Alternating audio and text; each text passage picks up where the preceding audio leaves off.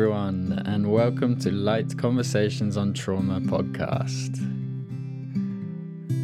Bringing conversations around hardship into the light. It's me, Peter Middleton, here, and I'll be hosting this podcast. This is a space for intimate and empathetic chat around trauma, big T or little t. We have regular sections to this podcast, so look out for them. And each episode, I'll be joined by a guest who will share their unique perspective. So sit back and relax, and I hope you enjoy the conversation.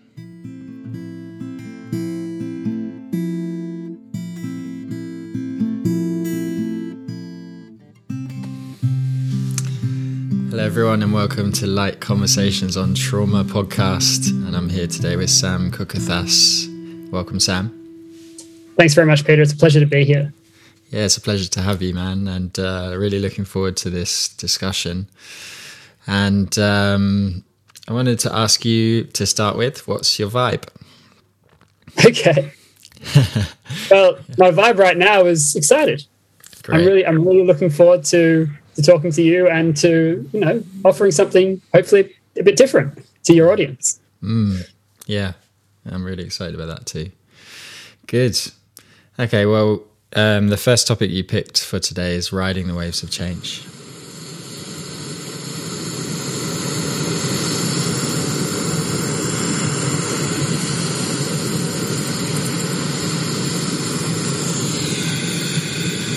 Riding the waves of change.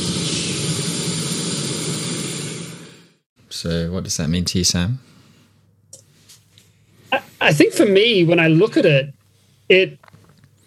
I think of transformation in a word, and I think of this expression. Actually, maybe it's not an expression. It's more just a shift in my thinking, where for so long it was all about like wanting to change something, and when there's like this wanting to change something, there's a coming from, there's something wrong. There's something wrong which needs to be changed. And then what shifted in the last few years is this perception is like, what if there was nothing wrong at all? What if nothing actually needed to be changed? And what you had was just a disappearance of everything there which you weren't happy with and which you weren't satisfied with. What would that look like? And to really peel back the layers which are holding you back and constraining you in terms of what you see as possible for you. And when I come from a personal perspective, what I can see when it comes to riding the waves of change is just this constant disappearance of what's been in the way of having complete freedom in any area of life. That's beautiful. And I sort of had an inkling that this conversation would be amazing. And I think for me personally, that's been such a huge part of the last 6 months for me. And I kind of hit on that while I was looking into the sort of self-help world where everyone says, self-improvement. And I was kind of just sitting with that and kind of thinking, hang on a second, like, what if actually it's an unfoldment, not like I started listening to a lot of spiritual teachers that said it was more like an emergence than a self-improvement, because that frame of reference, if we're framing ourselves as broken, then we're always starting off on the wrong setting, right? Totally. That's really exciting. Yeah. Yeah. No, I'm 100% with you, Peter. Yeah. I think that narrative alone of to be able to give up the idea that there's something wrong with you, but to actually not just to give it up because someone tells you there's nothing wrong with you. That makes no difference at all. What I can say from personal experience and seeing this for probably about 1,000 people is that you have to discover it. You have to discover it for yourself that there's nothing wrong. You have to go back to the moment where you created this perception that there was something wrong. And if you can start to see that there's nothing wrong, your world will completely transform.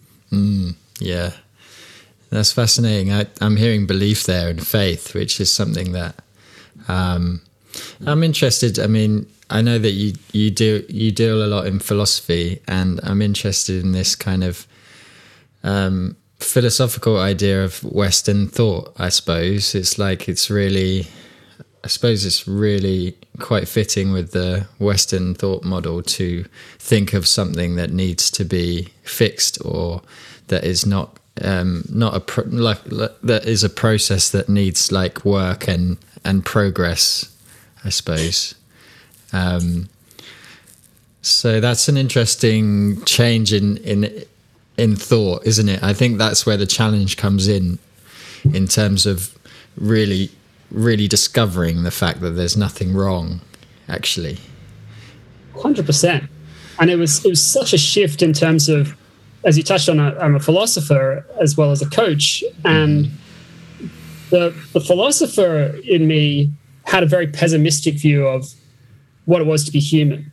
Because what I saw through my research into political and legal societies was just the continuation of the same patterns and the same infirmities of human nature coming up over and over again. So there wasn't any sort of positive model that I was taking from reading these classic philosophers, which was giving me any reason for optimism. And it wasn't until I stepped into the transformative space, which was grounded in philosophy, but in a different way, that I started to see, there is a way for philosophy to be like completely transformative. There was something which I was, spending my time on for the last decade, which was really valuable. That's good to know. This was a lens from which to look at it from a completely different angle as to what is to be human. Like that's literally been the question of for the last 12 years of my life. Yeah. And that's what excites me every day. I look at work, I look in coaching, and I look with the people in my life about what is it to be human in this moment? What's going to make a difference to you in this moment? And what are your fundamental concerns? That's beautiful. And I kind of feel called to say thank you for that endeavor. We need people to do that, I think, at this time as well. But I'm really interested. So when you stepped into that transformative space, like what was the philosophy that was underlying that? Like where did you have to go? What was the shift? Well, it was a shift in terms of knowing. Because I think one of the things that I see at the moment very clearly is the way in which, like, if we look at just the Latin origins of philosophy, we have philo and sophia, which means the study of wisdom. So we are on a path to know. The classic image in Plato's Republic, in Book 7 of the Republic, where he's talking about the simile of the cave, and you have this person who sees all these different shadows and is trapped, and he finally sees the light, and he wants to share with people that he's come to see knowledge, and they kill him. They're like, no, this isn't reality. And it's such a great metaphor for our sort of disturbed understanding of reality as it is. But it also speaks to a way of thinking, which is pursuing knowledge as if knowledge is the goal, rather than questioning, well, what if I stood in not knowing? What if I actually, and where would that actually make a difference for me in terms of how I live my life? Yeah. Because what I've seen for myself personally is all the areas where I thought I knew something to be true, that's where there's been the biggest opportunity for transformation. It's the statement of I am or I have. If you imagine that language is just like Play-Doh, right? Play-Doh, and you get to mold it however you like, then there's an opportunity to play with language in a way which works for you, rather than you feel like, there's an agreement about what this word means, so therefore I have to just accept that that's what this is. Yeah. No. And I'm like, I'm not playing that game anymore. Sure.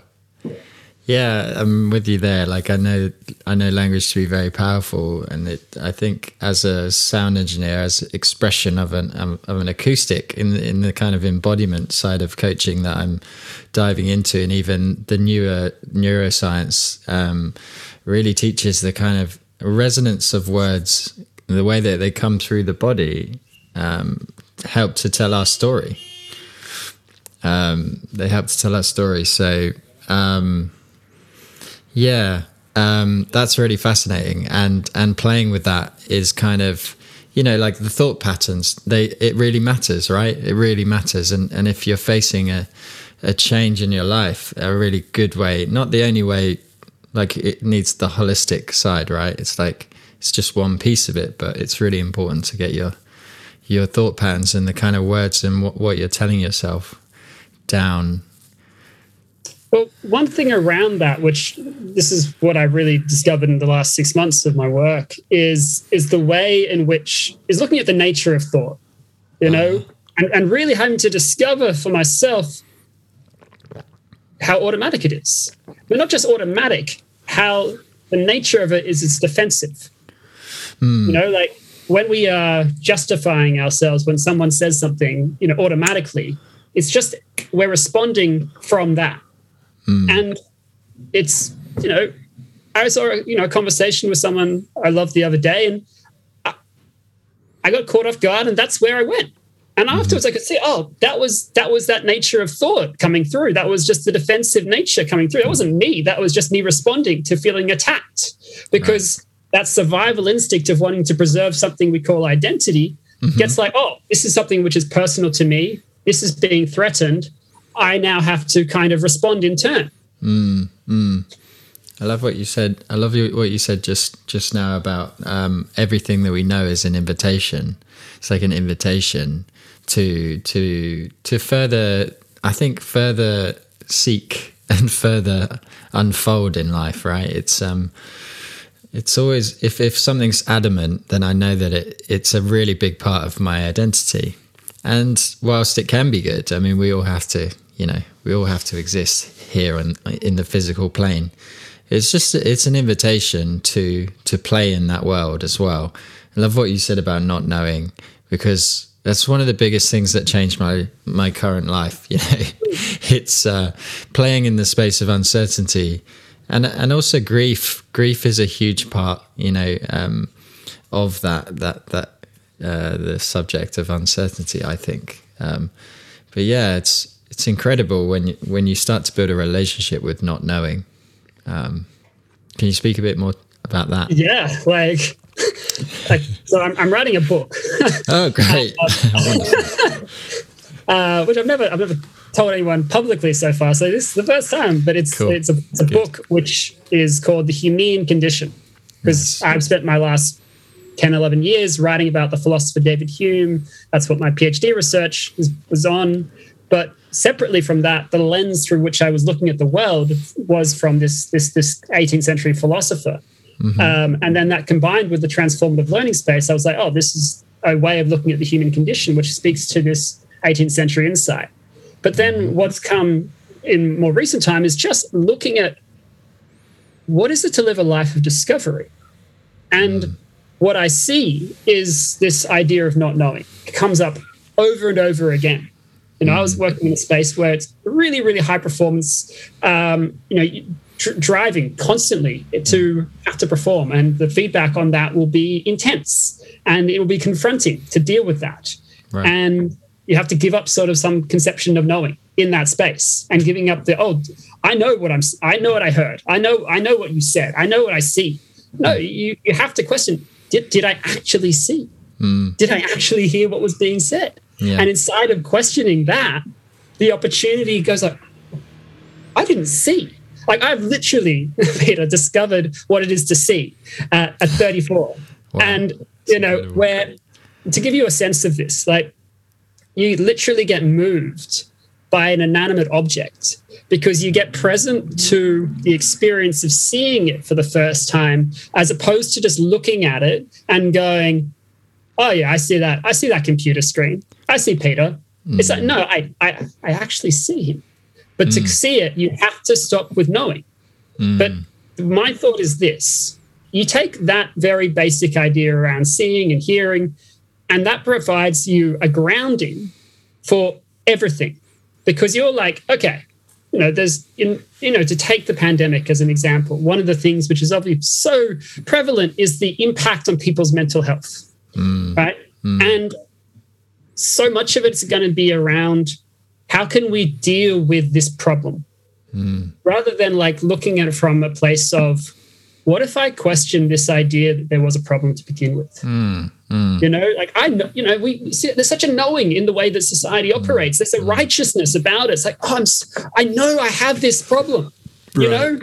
You know. So tell me what to do to solve it, rather than like, what if I didn't? Yeah. And I can speak personally about that if you want, or we can, let you drive what's next. Sure. It's fascinating. I was going to say, like, it touches on the many levels of identity, doesn't it? It's personal, cultural, national, like human identity, even like.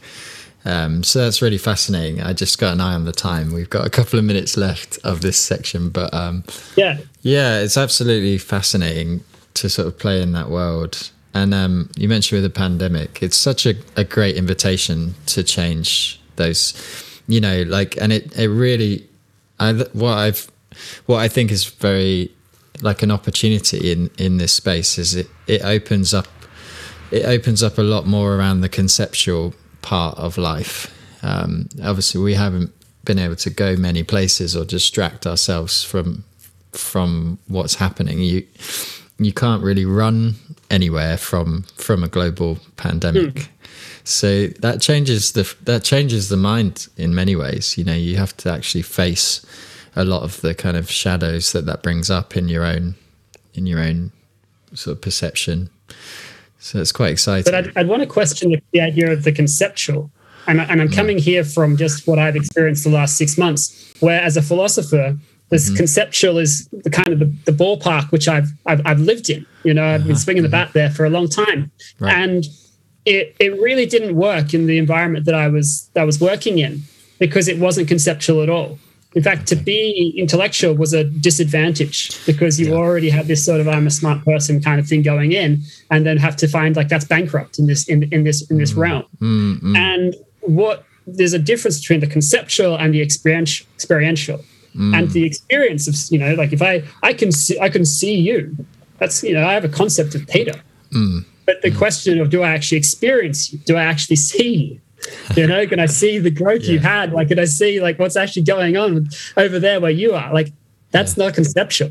Like, that's actually something which who you are in this conversation gives how I communicate to you. Yes. Yeah. That's great. That's really great. Yeah. And that really plays into that kind of idea around embodiment as an experience of life. And I suppose learning about intellectualism, it only gets you so far. Like many people say, like you can't understand the whole by a dissecting method. It's the wrong tool. and intellect is a very much dissecting thing, isn't it? So yeah, I really love that. I really love that in the sense that full body experience or whatever that means to you, like however far out you want to take the body, because we all belong to a body of life in many ways, in my opinion. But it's really fascinating to drop that, and I suppose you're dropping the identity in that sense, right? I mean, identity is very much an intellectual concept, really, isn't it?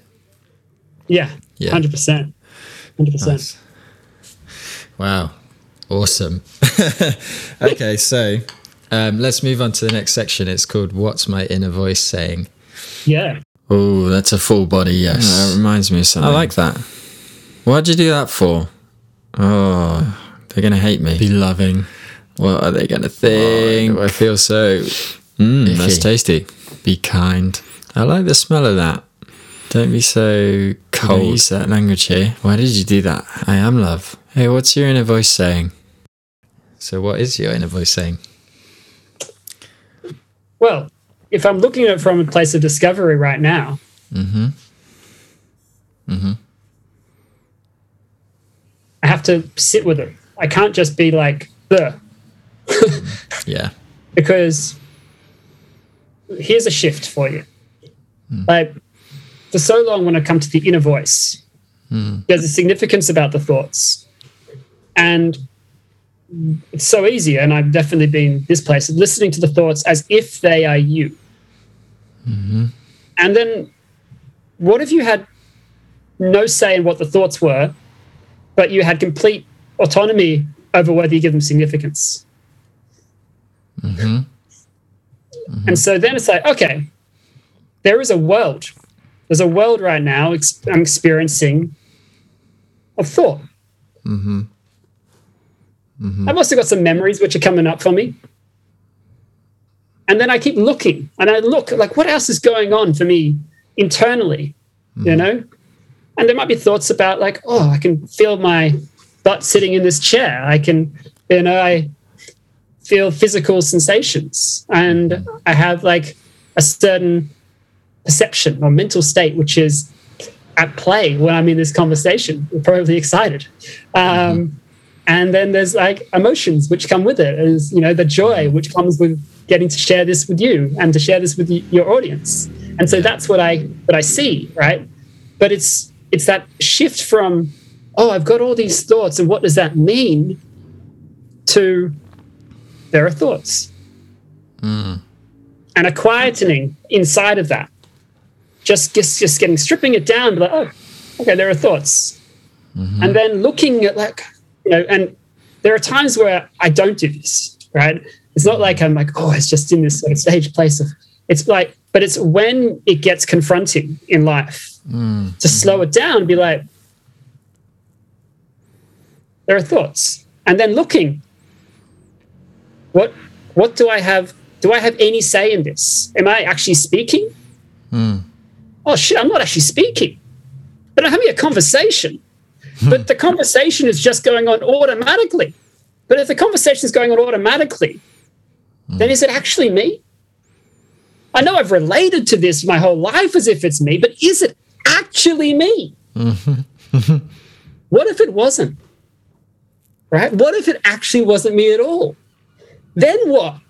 Oh, then I get to choose. I get to choose whether or not I'm going to make them significant. Okay?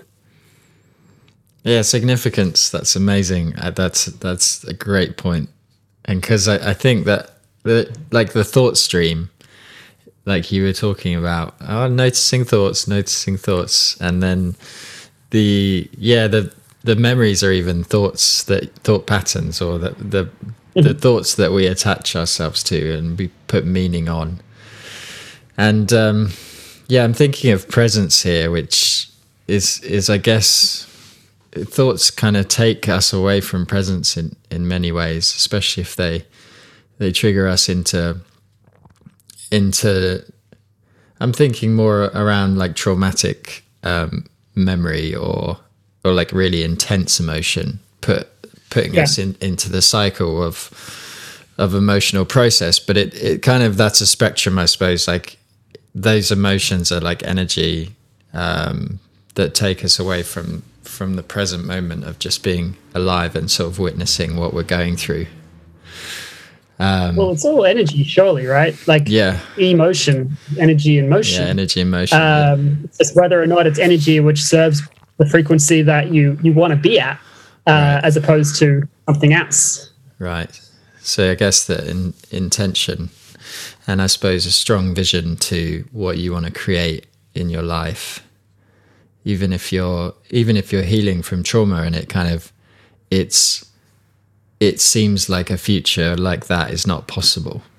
Like even if you have that really strong alignment and intention to that future, I think you'll probably see it. I'm certain that it happened to me, because I had this kind of stubbornness that I got from my family, which is great. Like sometimes it's not so good, but it's kind of great in this instance, because even though like all of my environment wasn't giving me the cues, I chose to believe that I could have a more like coherent and regulated like life in terms of my body and my mind. So I think what you're mentioning there, like I'm hearing the intention to align to kind of a future vision, and that it's kind of, for me, it's like, enjoy the experience, like enjoy it, like enjoy witnessing it, like life. We are part of life.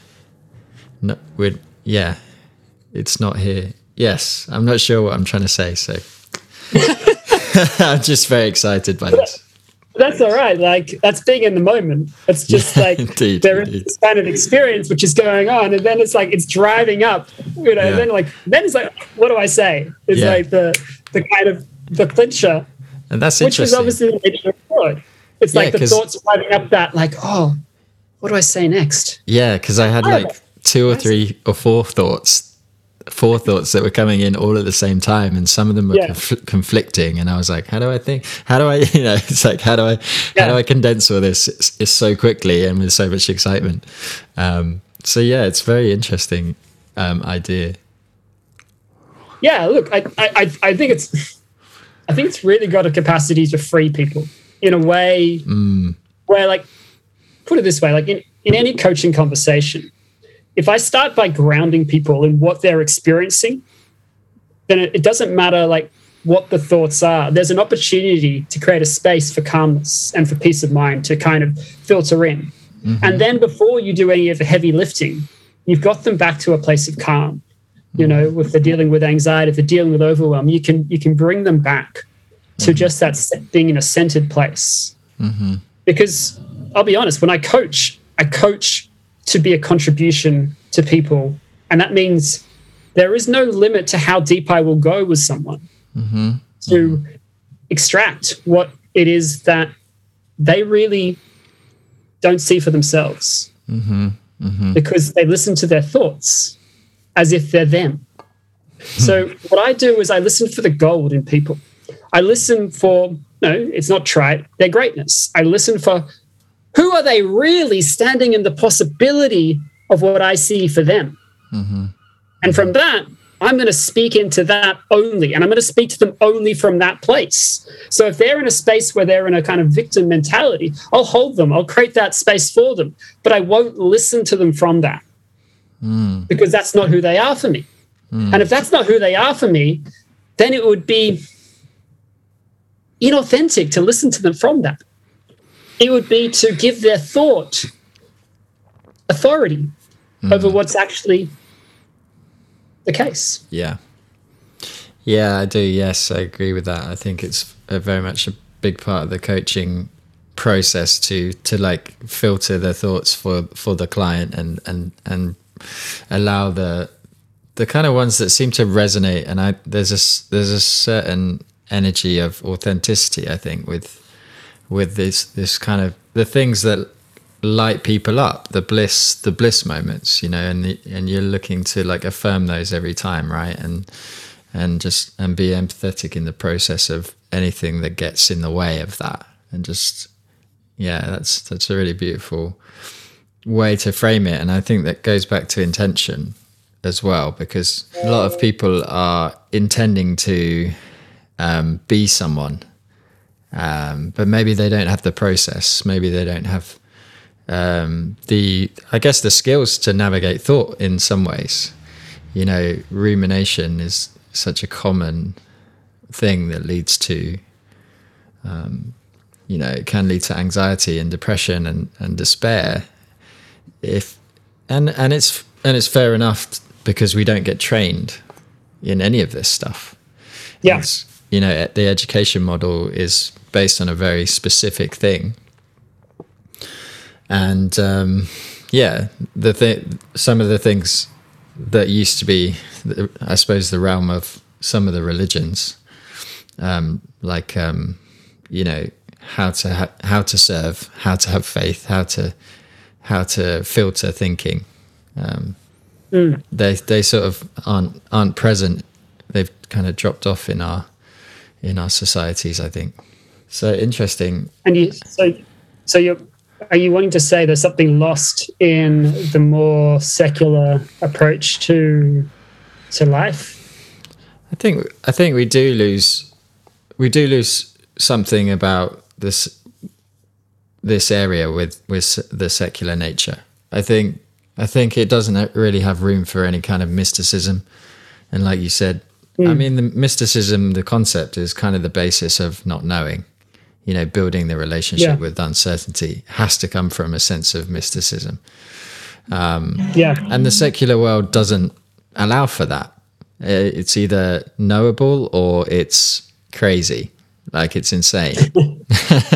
I mean, to be fair, they've picked the right word. It is insane. It's not of the sane mind. It's not intellect, but it's not in the way that is unhealthy, you know. It's a part of life that I feel like is being it just doesn't have the structure it used to have, so that we can understand it.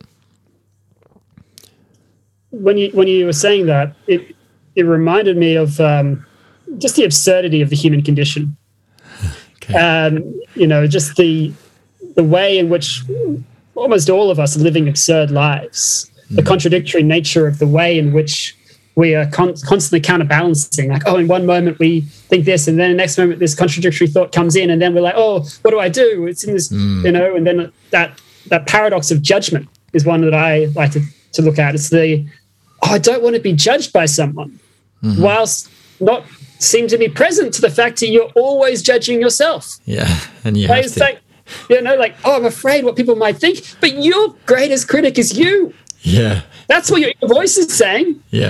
That's so true. It's like, was sort of statistic about no and yes. I think it was like a child by the age of 7 would have heard the word no like 10,000 times, and then it was like a fraction for the word yes. And then you wonder why the word no is so triggering, for people.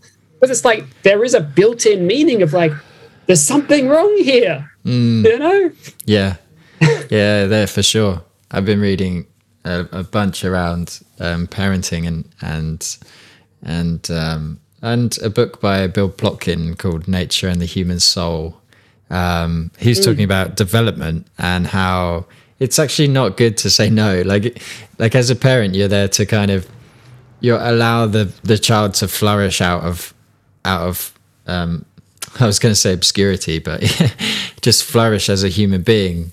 Keep them safe, yes, but this idea of telling the child no all the time, and if we think about the neuroscience of negative bias, it's like, I think it's 2 or 3 times more important. The brain puts more importance on negative, like threat, than it does, like excitement or whatever.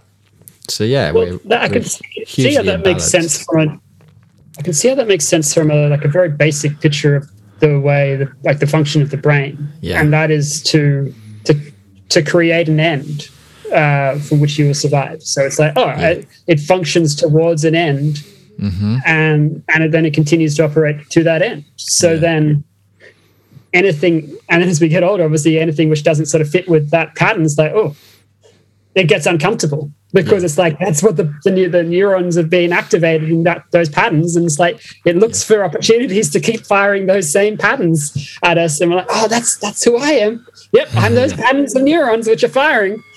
Yeah, that gives us something of reference, maybe. I suppose that's fascinating, because thinking about reference, like living every day, having those places of reference, like this is what I like for breakfast, for example. I think a lot of us have these routines and patterns that make us feel comfortable with who we are, and it's really the patterns of energy that matter, not the sense of not the sense that it confirms who we are, like it makes us feel like we have reference. Because I suppose the number one nature of physics or physical matter is that it decays and it's all chaos. So it's quite relieving to have a bit of patterning and structure sometimes. But then again, I love the idea of playing in that space, like playing with those patterns. I think a really amazing thing that I've heard quite a few times is to do one thing that scares you every day, or do one thing that is changed from your normal pattern. Yeah, which is a really good exercise. Totally. Yeah, it helps you to get the neuroplasticity running as well. So that's really cool. Definitely not just like show us the child of 7 and you have to be stuck with that. Yeah, that was a Jesuit saying, right? Yeah.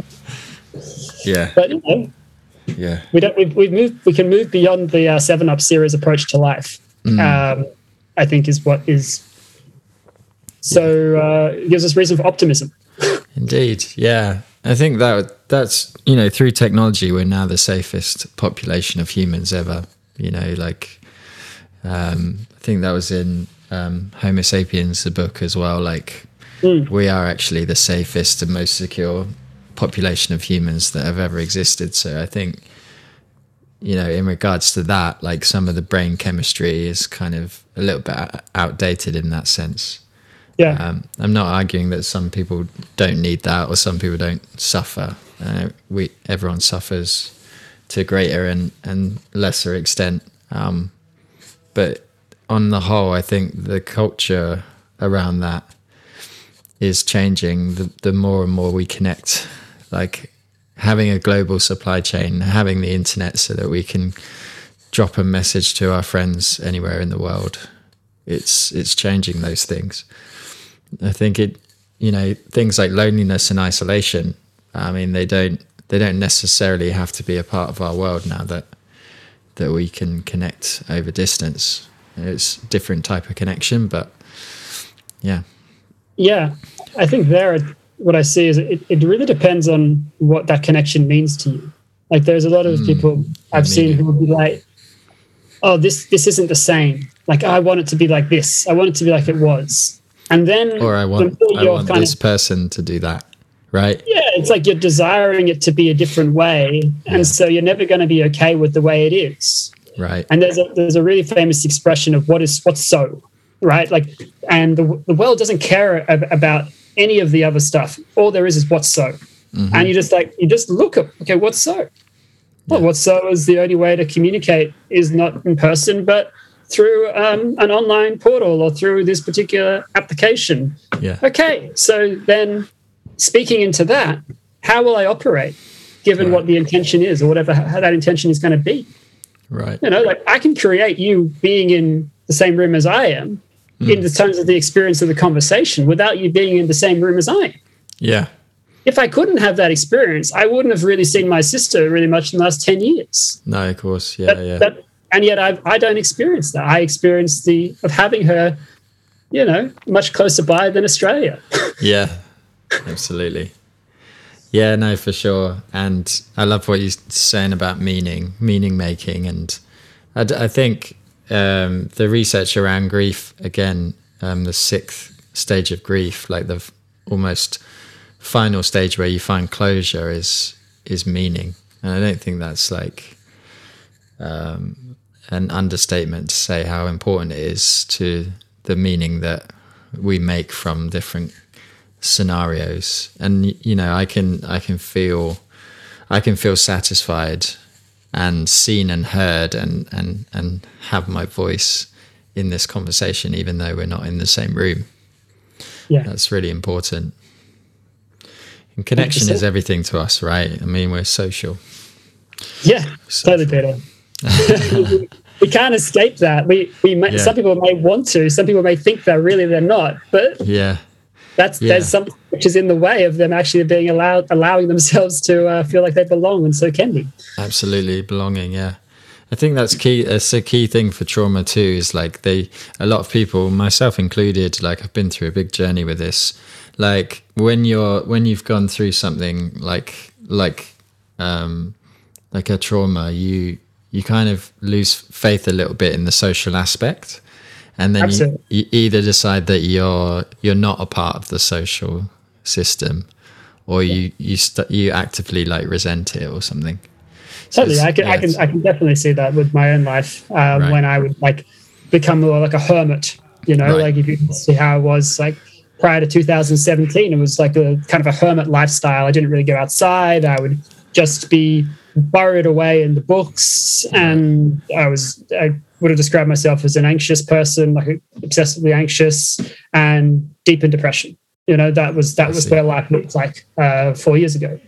And so I totally get, and I was a social person who cut themselves off from people because there was so much shame and guilt and resentment that it was just too difficult to be a part of it all. That was what it looked like. So I totally get where you're coming from when you speak of past trauma. But hopefully what you can see in this conversation is that that's not where you have to stay. Yeah. Like whatever narrative you have, if you're listening to this, Yeah. You can be totally free of it. Yeah. Like there are so many beliefs that I've had where I've like, there is no way I'll ever be able to get over that. Yeah. And then then that's what's happened. Yeah. Because I've seen what was at the source of it holding me back. Or I've seen that there was some belief which I held which was erroneous. But when I saw that, then there was an opportunity to step into a different existence, different reality. Yeah. That's incredible to mention. Thank you for sharing that. Yeah, my pleasure. It's so, it's like the process. If you're leaning into the edges and you're seeking those beliefs, then like you can. I've had periods of my life where the shame that you mentioned as well has just dropped away. But it takes the process, takes courage, takes support from a good support network, like professional and social. But like it's completely possible, and both of us are sitting here having had that experience, which I think is a really powerful thing. I'm really grateful to share that with you. Yeah, I feel the same way, Peter. Yeah, awesome. Absolutely. All right, let's move on to the next section. It's called That's Deep. That's deep.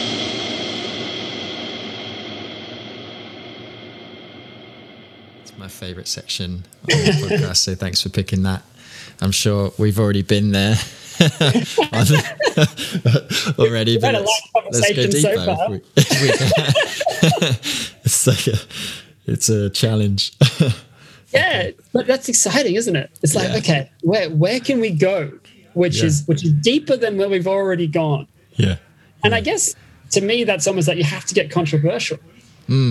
You have to say something which is going to ruffle some feathers. Because why? Because a lot of what's already going on doesn't work for people.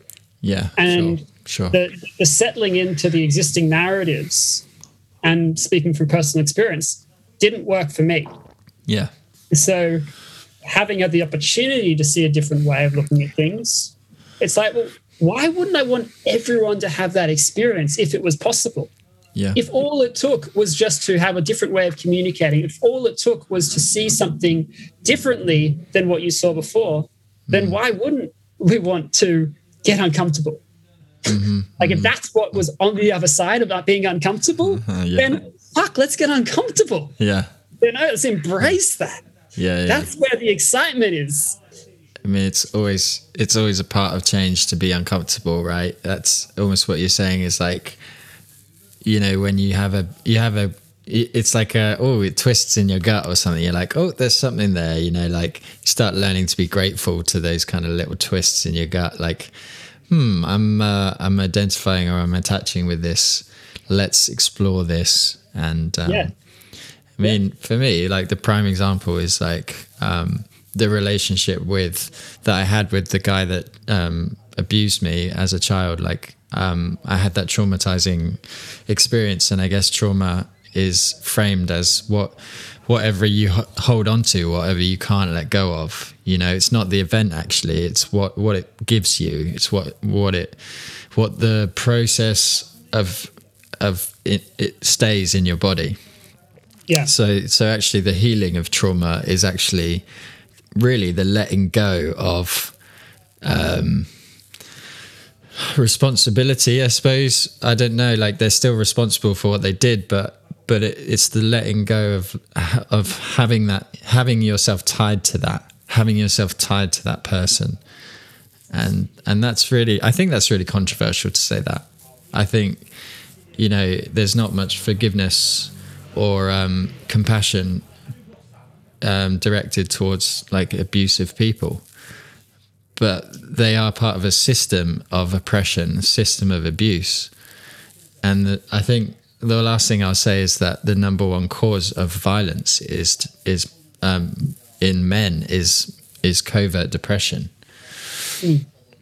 So this culture fosters like this cultural conditioning for boys that isolates them from their hearts and creates depression, and then tells them they can't explore that. And then it criticizes them for being violent. Look, that cultural environment which is created and then perpetuated. To stop the cycle, you need people like yourself, Peter, who are going to look at it from a different place. And different example, but it reminds me of this. There's something called Project Forgiveness. And what was Project Forgiveness? It was, the basic idea was there was two neighbors and they were friends. And the one of the neighbors was drunk driving the car, and they not intentionally killed the wife and child of the other person. And they ended up starting this Project Forgiveness. And what was forgiveness for? Well, it wasn't for the other person. It was for themselves. Because if they held on to whatever was there around that person, then there was never an opportunity to be free and to move forward in their life. It's like, and so forgiveness, I think a lot of the time is not for the other. It's for you. I'm not saying it can't be for the other person, but it's often for you. Yeah, for sure. Yeah. Actually, yeah, that reminds me. I mean, I study forgiveness through cultures that kind of have structurally like systematized it, with not in a cold way, but a loving, kind way. Like the Truth and Reconciliation Council that South Africa went through, and Desmond Tutu with his daughter Mfo wrote a book about forgiveness. It's really beautiful, and it says that thing. Forgiveness isn't necessarily about renewing a relationship with someone. It's sometimes about releasing them from your life, and that's kind of what I was getting at before. It's not about accepting this person into your life. It's about actually the fact that they're still in your life, like about 20 years after the fact, Totally. They're still dictating your behavior. Yeah, that's a really powerful way of capturing it. Because I think that's exactly what's going on. You still are having all those thoughts around what happened. Yeah. And there's all the, to put in a blunt way, story around what happened and what that story means about you. Yeah. And so to detach from that story, to detach from that person, is to open an opportunity to free yourself from that entire aspect of your past, to create a blank slate, to clear it, to move forward. Yeah. And that's a simple idea that's very hard in practice, but it takes creating space for people.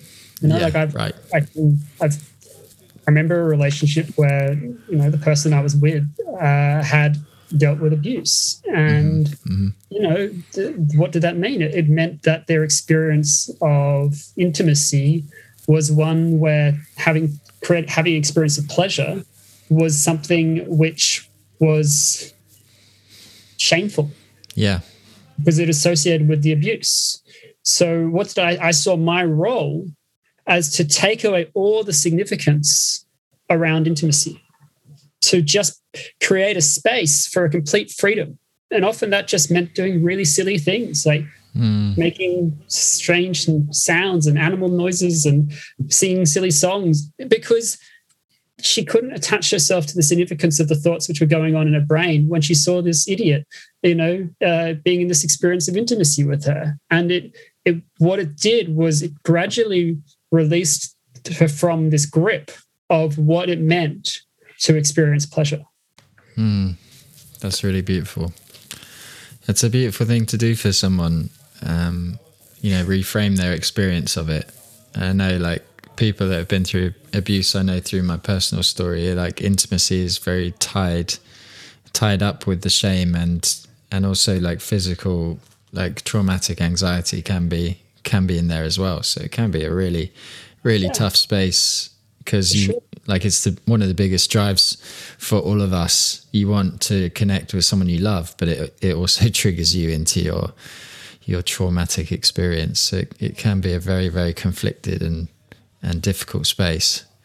Yeah, I think it's a really great place to talk about in a way, because it's when there isn't this open dialogue. It's when there's anything which you feel can't be said with a partner, that there's going to be some sort of block in your ability to connect intimately. Yeah.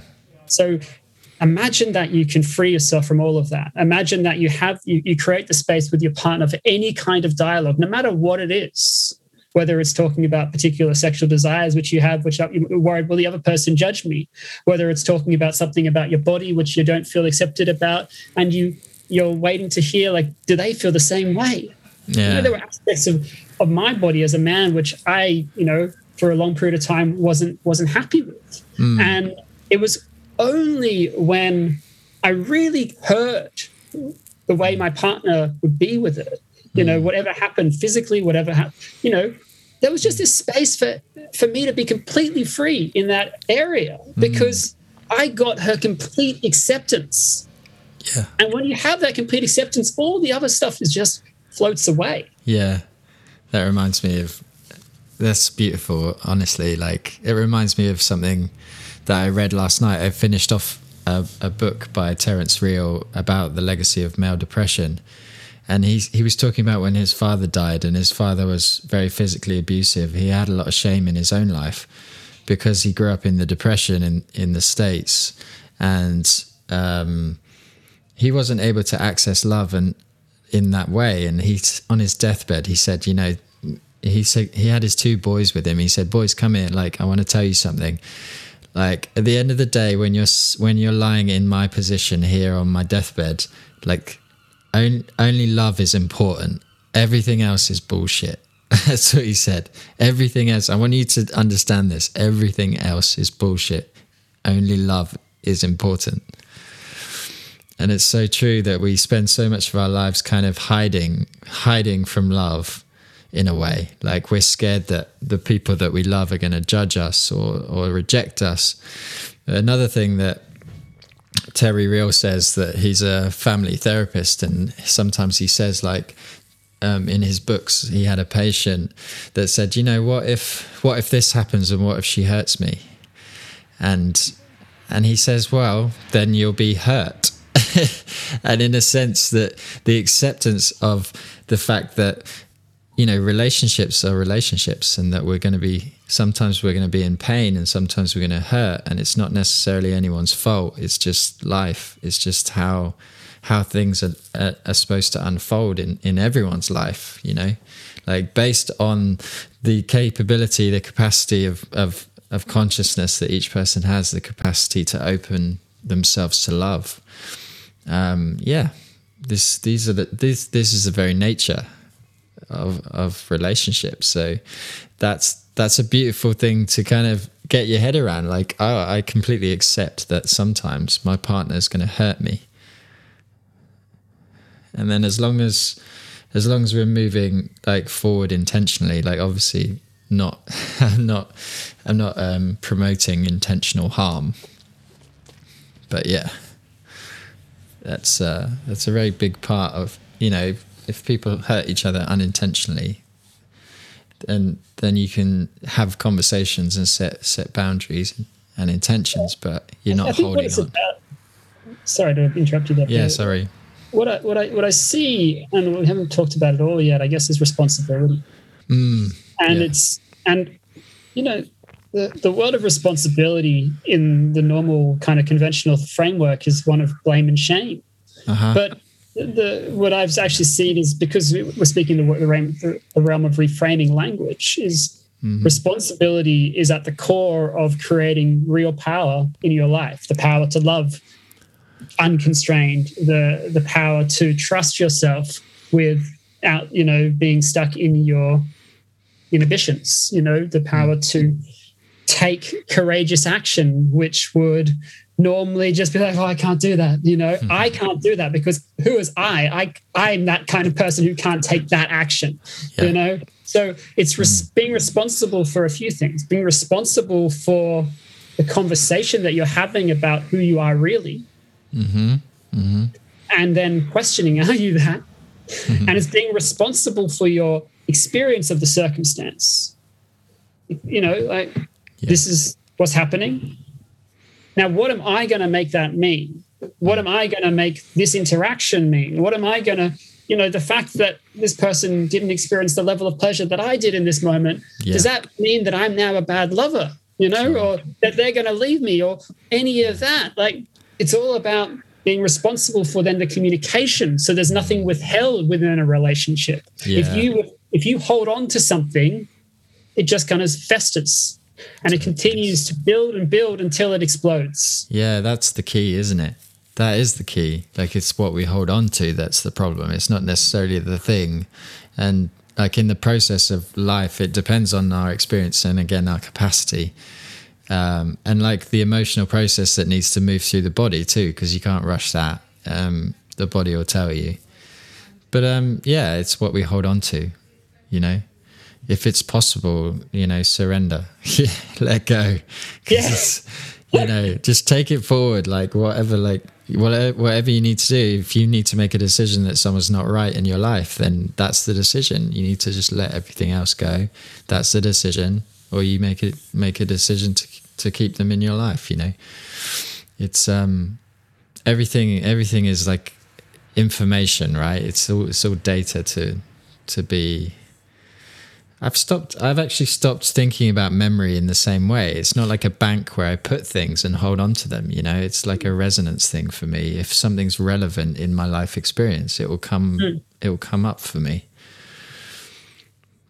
Yeah, I can get where you're coming from. Yeah. And at the same time, I can also see that certain things just come up and you're like, where the hell did that come from? Sure, yeah. I didn't know that. And that for me is just about the way in which thoughts are connected. Yeah. Just the power of our sort of imagination. I know that's not what neuroscience would talk, but the power of the imagination just to connect thoughts. And just like I see something, it creates a association with something else. And then I'm just constantly sort of flickering between that. And why? Well, I look at it from like, if what the neuroscience picture is something like there's 56, 60 billion neurons firing, and then every millisecond they have to make a sort of decision about like which ones to connect, then it's like, it sees something, then it's like an association with something in the past, and then it's going to bring that up. And then it's like, okay, which of the 60 to 70,000 thoughts which I'm having in a day am I going to actually be conscious of, and which are the ones am I going to make significant? Yeah. And then there's a key to that, isn't there? Like attaching emotion to it, actually. So you can attach, like that's what kind of pinpoints the importance of certain thoughts in a way. Like we associate with the same energy, I suppose. But yeah, it's interesting how consciousness works within us. Like it mirrors kind of the mycelial network, like where trees share nutrients, like kind of nodal centers of that do certain functions that associate with each other. So yeah, when it's cool to understand that it's kind of like a big fractal pattern in a way. Like it depends how you've patterned your consciousness, but the association thing is a great thing to understand. Yeah. And I also love the fact that you brought up shame and blame, and I would add judgment and criticism in there as well. It's a competitive nature, and we are very wired to be competitive, as you said, for survival. But there's another completely separate circuit of care, and it doesn't get activated very often, and it's completely separate. So the body, like if you're fully activated in your care circuit as a I don't know, someone who's grown up in Western society, like you might find that it feels very, very strange. But it is a circuit within our body that can, needs to be flexed a little bit more than it has. Yeah. So beautiful. I mean, that was sufficiently deep, I think. we just about got it, a little bit deeper. Okay, nice. Well, the last section here is 3:15, and it's just a chance to expand on anything or bring a topic that's dear to your heart in, like completely separate. Yeah, what would you like to talk about? Yeah, well, I think so. One of the things that I did in the podcast, which I developed, was work on a different way of looking at mental health. And where it came from was from my own experience of what I would have called anxiety, what I would have called depression. And having no longer associating myself with either of those terms, yet that being the existence which I had for 28 years or however many years it was, it's like it was a really profound moment to be in the question of, oh, am I not actually an anxious person? Do I not have depression? And one thing I've seen, one thing I've spoken about is this idea of having versus occurring, and the way the shift in language can actually create the opportunity for disappearance. And again, it comes from this idea of knowing. Because if you know you have depression, if you know you have a disorder, you already are in a place where you're looking for evidence that that's true. Your mental state, the way in which the world looks for you, is from that lens, because you attach, or as a property of yourself, this phenomena, which you call depression or anxiety or something else. And then the world looks that way. And when something comes up, you're like, there you go. There's more evidence. And what happens is we get to be right about it. And we dominate people with being right. People might question that. And then if you question it, holy crap, you're in trouble. Yeah. How dare you? How dare you question that I have anxiety? Right. How dare you question whether I have this disorder? They are going, it's like the nature of thought on steroids. It's going to come at you, to them, in the most confrontational way. And so they're going to bring the same level of confrontation to you in that conversation because it's threatening their identity. Yeah. It's threatening what they hold on to as themselves and what they associate as being them. So the only way is for them to discover, what if I question this? Because if I'm like, well, I know you don't have X, like, fuck you. It's just a series of neurons firing. Yeah, fuck you, people can give a scientific explanation. And I think science can be really useful, but science can also be a trap when it comes to something like this, because it gives you agreement. It's like, well, this chemical imbalance is happening, and because of this chemical imbalance, and this means this, and I have a genetic disposition to that, so therefore this is what's happening, and I can't control that, so I just have to make the best of life. Yeah. And that's, there are so many, stories of people who counter what is seen as possible given what their condition is or given what they're said to have. Yeah. And what does that suggest? It suggests that it's not true that just because you're told something scientifically, that necessarily means that this is what the actuality is in reality. Your reality is going to be determined so much by what you're willing to take on as true. Right. Yeah, it's interesting. It reminds me of like personality tests and kind of the sense that and diagnoses as well, like they're useful so much as saying like I'm not alone, like I'm not different, I'm going through something that's recognized. They're not so useful if you get identified with it and it starts becoming my trauma or my depression, or you use it as a way to identify, as in like, oh, I'm special, I'm a special person, and my life is like this because I'm a victim of something. Yeah, I think if you're not perfectly there. Yeah. You have the agreement about this thing, and then you have the feeling of acceptance. I belong to this group, so therefore I'm not alone.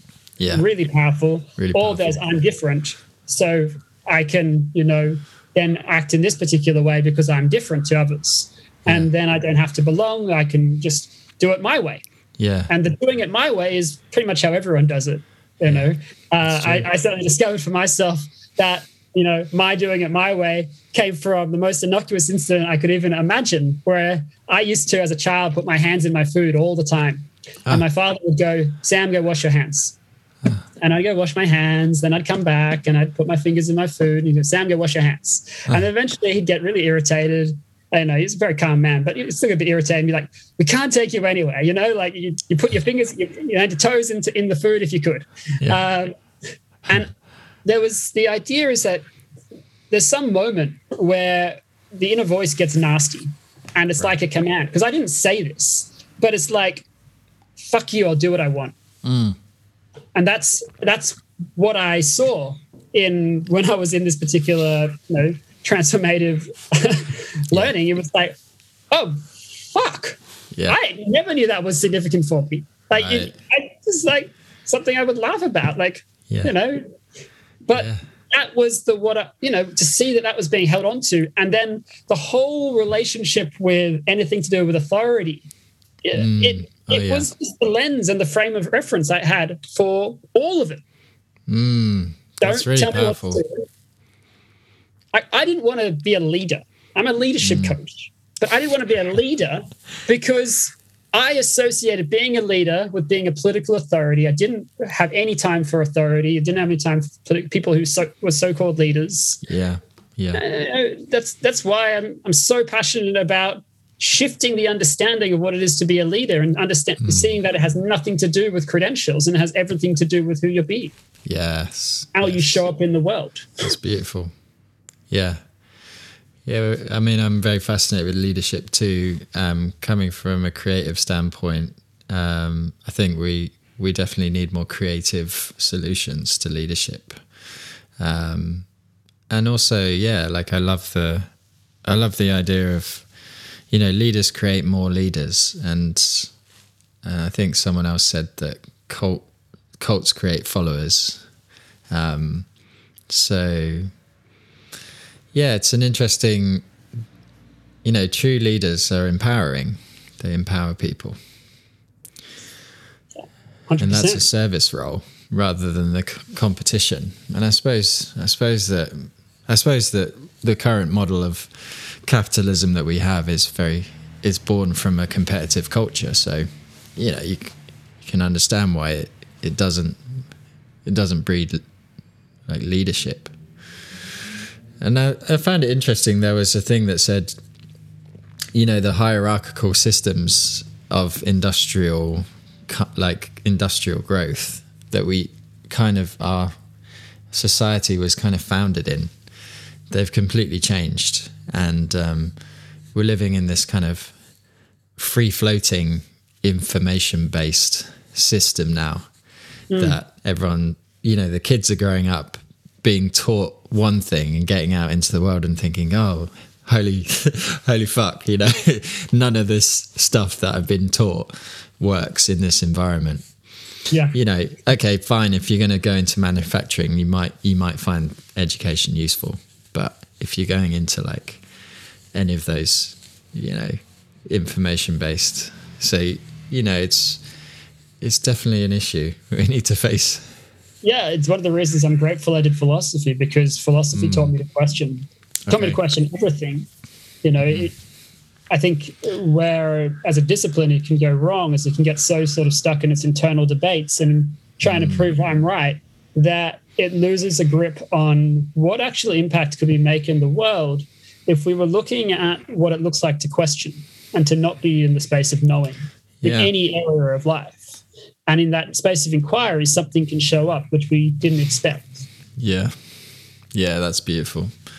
I think, the discernment idea and kind of questioning and being curious.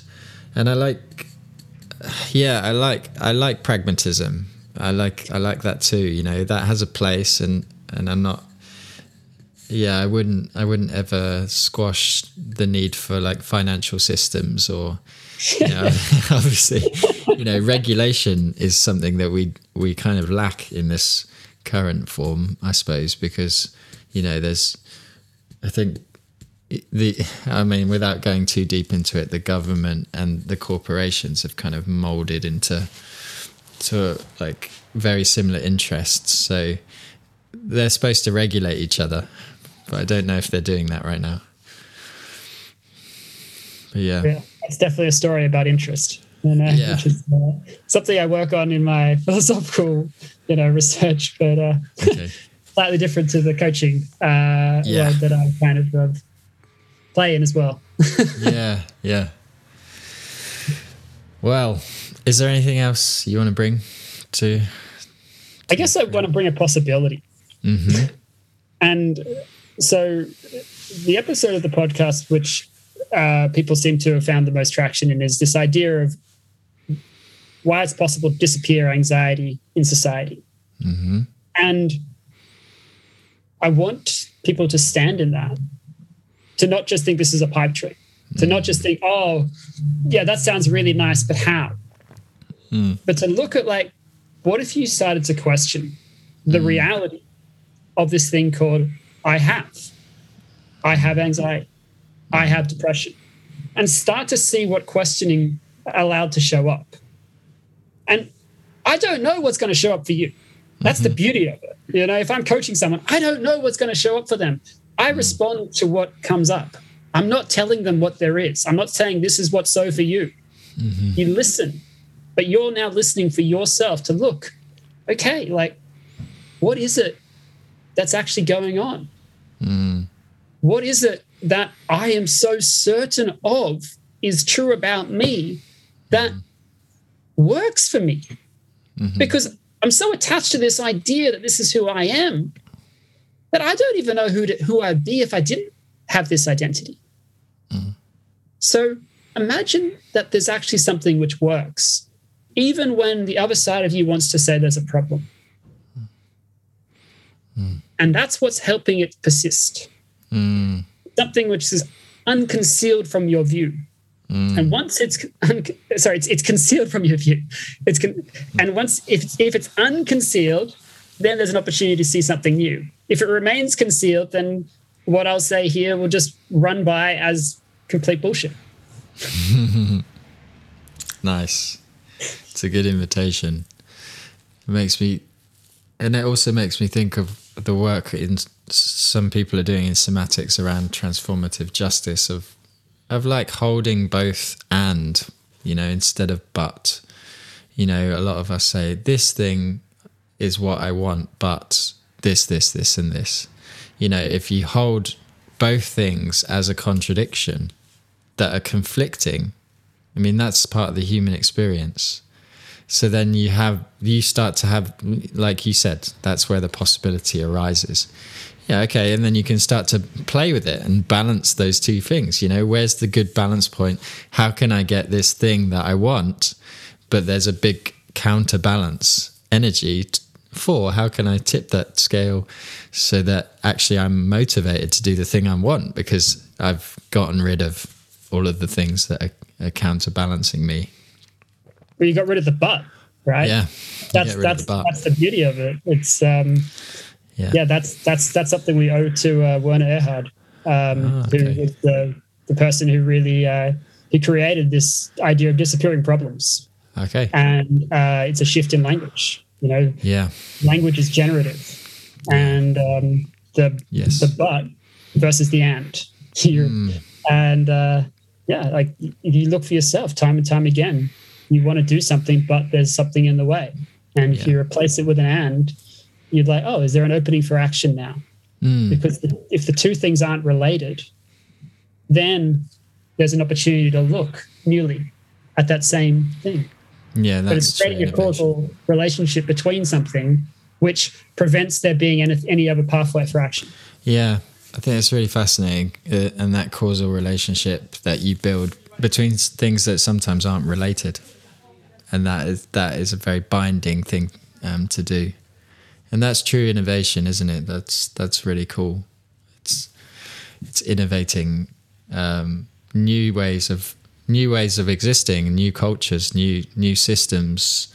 I don't believe in burning all the old stuff down. I just believe that, like you said, we're truly the best place that human beings can be is generative and nurturing, like those two things. So let's do those things, right? Totally, absolutely. I couldn't agree more, Peter. Thank you so much, Sam, for spending this time with me and my audience. It's a true pleasure. Look, it's been an absolute delight, and you know, if you're interested in anything I've had to say, feel free to reach out to me at the philosophicalcoach@gmail.com. Great. Yeah, I was going to ask where people can find you for sure. And you have a podcast, right? Yeah, the podcast is called This Humean Life. Okay, great. Thanks very much. I'm sure I'll be speaking to you soon as well. I look forward to it. I look forward to the next one, Peter. Great. Thanks. Hello, everyone. Thanks for listening. Peter here again, and really blessed to have had this time with Sam today, taking a deep dive into philosophy and existentialism and all sorts of really interesting things, and both of our experiences. And I really loved the experiential tone to this conversation. If you want to find out more about me, I'll be hanging out at Creative Essence Life Coaching on Instagram or creativeessencelifecoaching.com. And thanks for listening, and catch you next time. Lots of love.